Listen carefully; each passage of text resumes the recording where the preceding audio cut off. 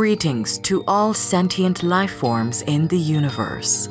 Welcome to Poetic Earthlings, a show that will provoke, inspire, and alter your perception. Here's your host from a remote location south of the 49th parallel, York Campbell.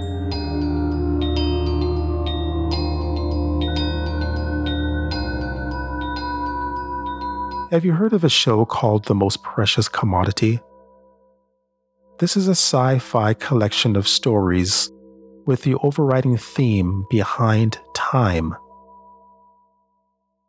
I've been listening to the show for the past couple of days. There's one episode in particular called Falling Pictures. It's brilliant. And I think you will agree as well after you hear this show. So what I've done is I reproduced and re-edited his show. I reached out to Brent Stark on Twitter, and he gave me the green light to go ahead with it. So here it is. And by the way, stick around to the end of the show as well. I'll see you on the other side.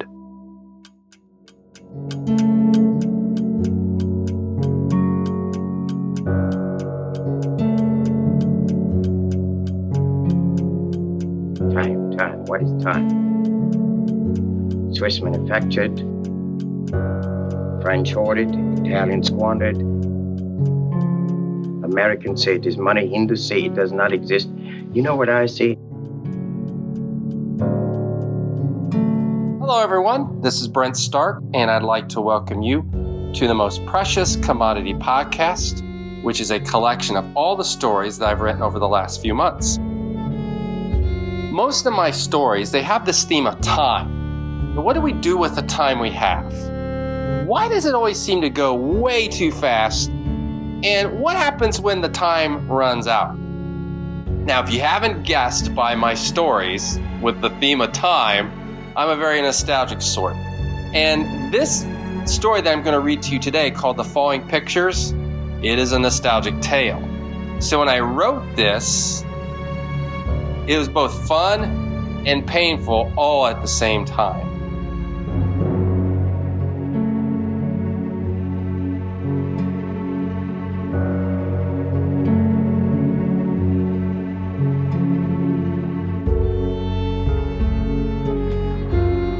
Michael's lungs burned, his legs tightened, and his doubts escalated.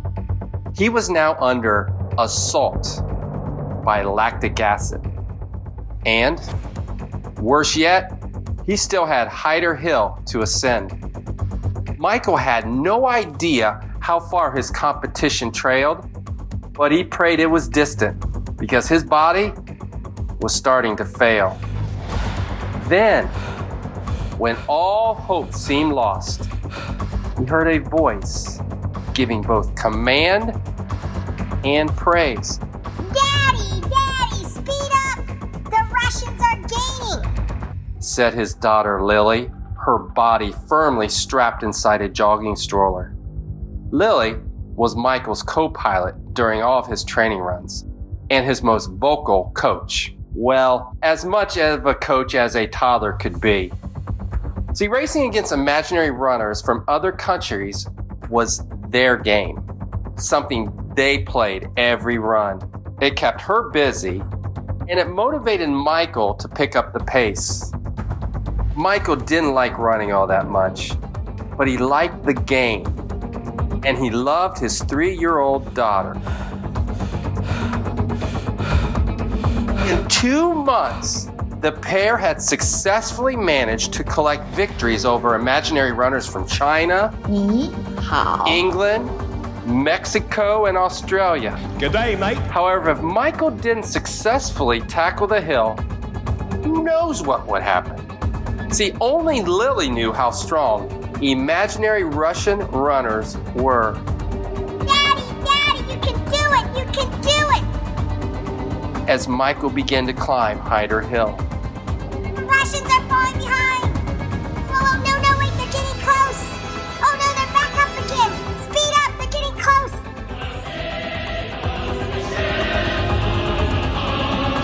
Her imaginary runners were a little unorthodox in their pacing. But it worked. It worked because hearing her little voice was all that Michael needed to get his second win. Michael raced up the hill with Lily still barking instructions. See, when Michael first attempted to take her for a run, she screamed bloody murder because she was too cold and uncomfortable. Now, she was entirely at ease, helping her daddy finish what he started. He was so proud of her for sticking with something uncomfortable and making the most of it.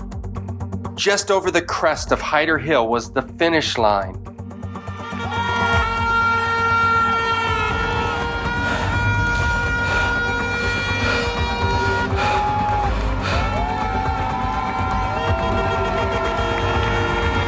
Also known as their house.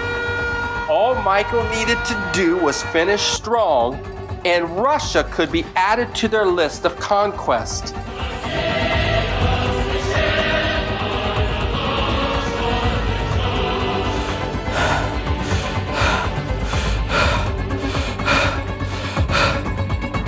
Standing right of the finish line was world-renowned photographer, Mommy. She was poised, she was ready to take a picture of the victorious duo celebrating another hard-fought win. Michael raised one arm in victory, and Lily hoisted two as the camera went. Dad, I'm ready now. Can you take me to weightlifting? Asked a much more mature voice. It was Lily's voice, but it wasn't originating from the jog stroller.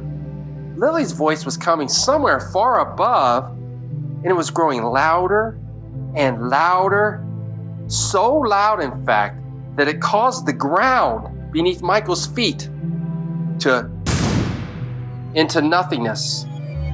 He was falling. He hurtled headfirst into a white box. A white box full of pictures. Sweet memories. Yet he wasn't scared. He wasn't scared at all. Michael was happy, even when the picture landed in the picture box. Before hitting bottom, Michael said, "What a great memory." Michael put the top back on the picture box and found his coat somewhere in the mess of clutter that invaded their living room. He would take Lily somewhere this time, but it wasn't going to be in the jog stroller, and she wasn't 3 anymore. She was now 16 and working out on her own. Michael was so proud of how independent she had become. He previously had to drag her into the weight room because she hated feeling like she would vomit. However, now she was doing something uncomfortable on her own. See, she learned that from a jog stroller on a running path when she was 3 years old. Michael had found that mysterious picture box when he and Amanda were packing to move. They were downsizing into a condominium because Lily would soon be off to college in a few years, and the extra space would be needed. Finding those pictures came at precisely the right time. Michael and Amanda had been downcast for a while, because soon their little girl was growing up and was going to be leaving the nest.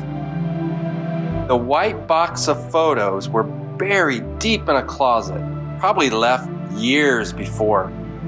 So long, in fact, that both parents didn't even remember when the pictures were taken. The odd thing about the pictures in this box was that if either parent looked at them, they would be transported into the time that the photograph was taken. Michael loved those pictures. He took them with him everywhere, out to dinner, to Lily's volleyball matches, on car rides, even while he was running. All he needed to do was look at them, and his almost adult child was young again. It was as if the passage of time never happened. Michael found his seat and opened the box. Out to the ball game, take me out with the crowd. Buy me some peanuts and Cracker Jack. I don't care if I never get back. Let me root for the home team. If they don't win, it's a shame. 'Cause it's 1, 2, 3 strikes, you're out at the old. Black Widows were down 7-6 with 2 runners on base in the bottom of the 6th inning of the finals of the 8U Girls Fast Pitch League. The game wasn't supposed to be close, but for some reason it was. Perhaps the Eagles had overlooked them, or maybe, just maybe, the Black Widows had peaked at the right time. But the game was coming down to the wire. Lily was in its crosshairs.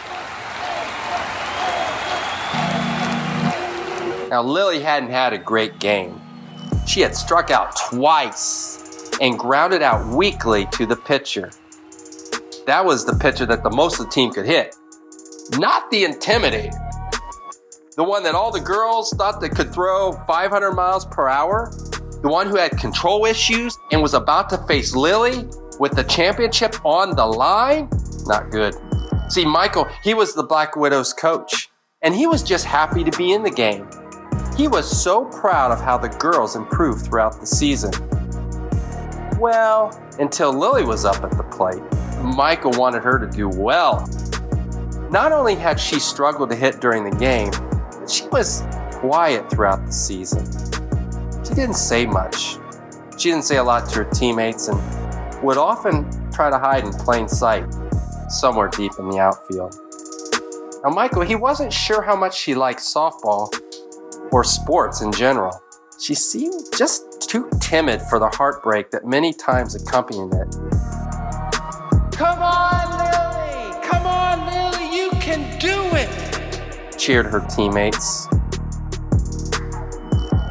Lily had 2 strikes.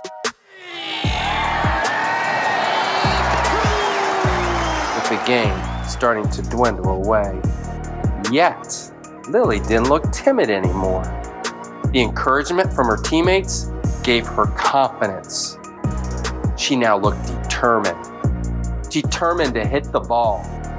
Determined to win the game. The Intimidator wound up.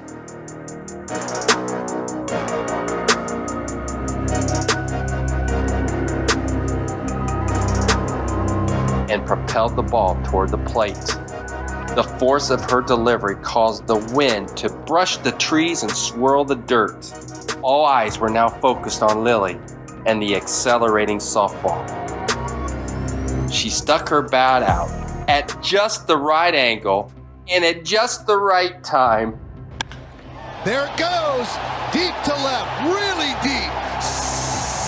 The ball slammed off her bat and rocketed into right field.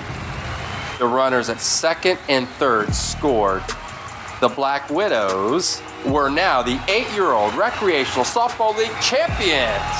The team rushed to congratulate Lily.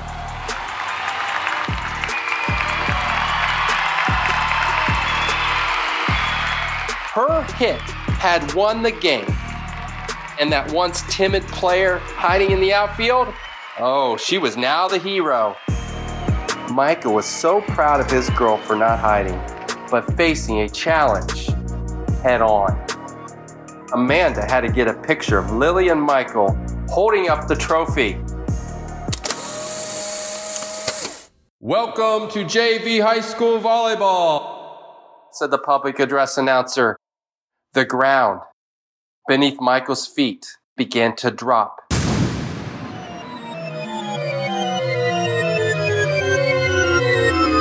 To nothingness. He was once again headed into the picture box. Before hitting bottom of the box, Michael said, What a great memory. Michael closed the picture box and prepared to watch Lily play the sport she was passionate about. She had given up softball many years prior, but stuck with volleyball. And that once timid outfielder was now a leader and encourager on the court. Come on, ladies, we can do this.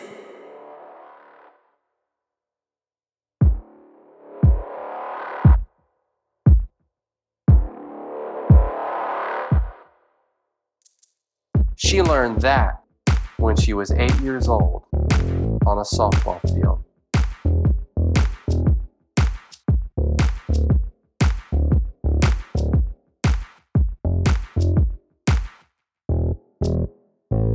It was Lily's turn to drive. She had just earned her learner's permit a few days ago and was now on her way to get her driver's license. It wasn't easy, especially at the start.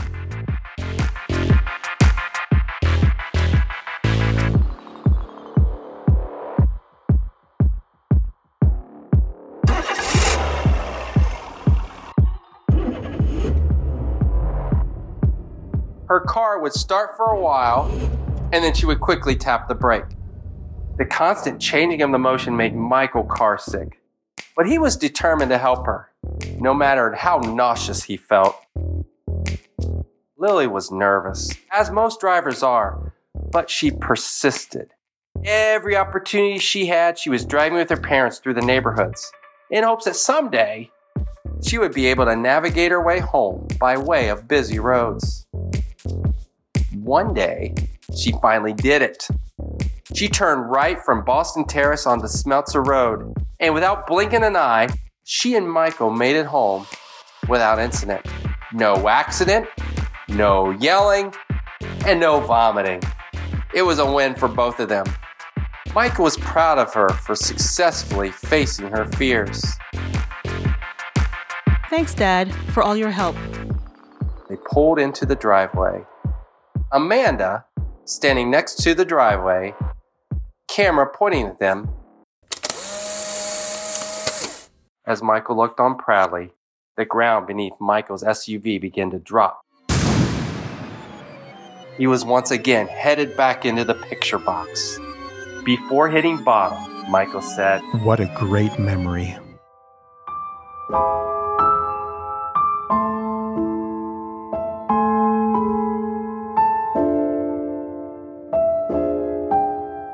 Dad, what are you looking at? Oh, I'm just looking at old pictures. Can I look at them?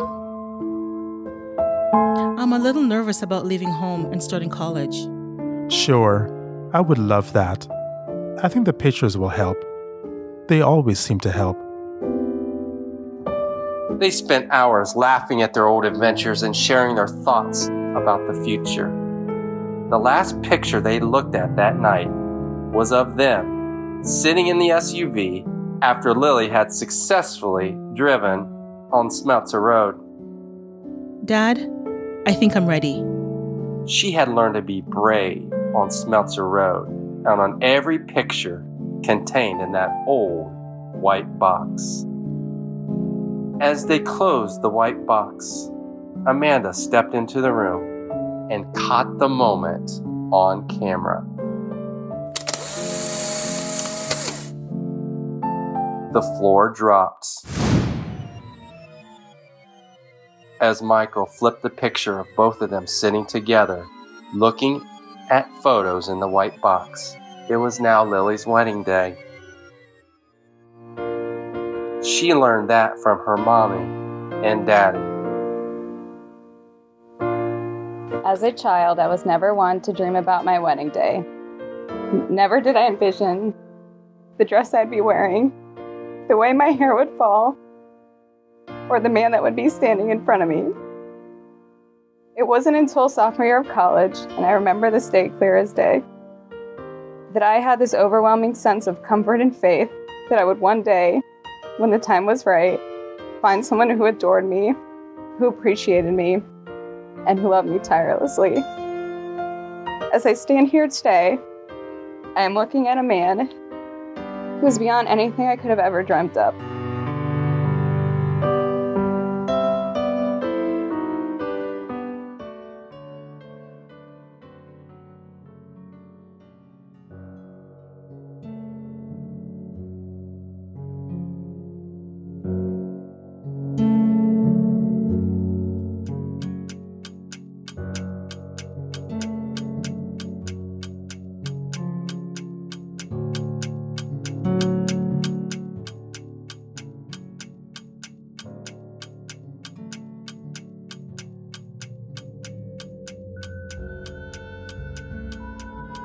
Thank you for listening to the bonus episode, Falling Pictures. Written by Brent Stark. Produced and edited by yours truly. To reach out to Brent, follow the show notes on my website, poeticearthlings.com. Or you could always type in the most precious commodity on your favorite podcast app. Thank you once again, Brent. Next week, we'll return to episode 2 of Poetic Earthlings. Checking out time is 3 p.m. Remember, be kind to each other. Tales of this sort aren't interested in you when you come in, but Be a good earthling. And I'll talk to you soon.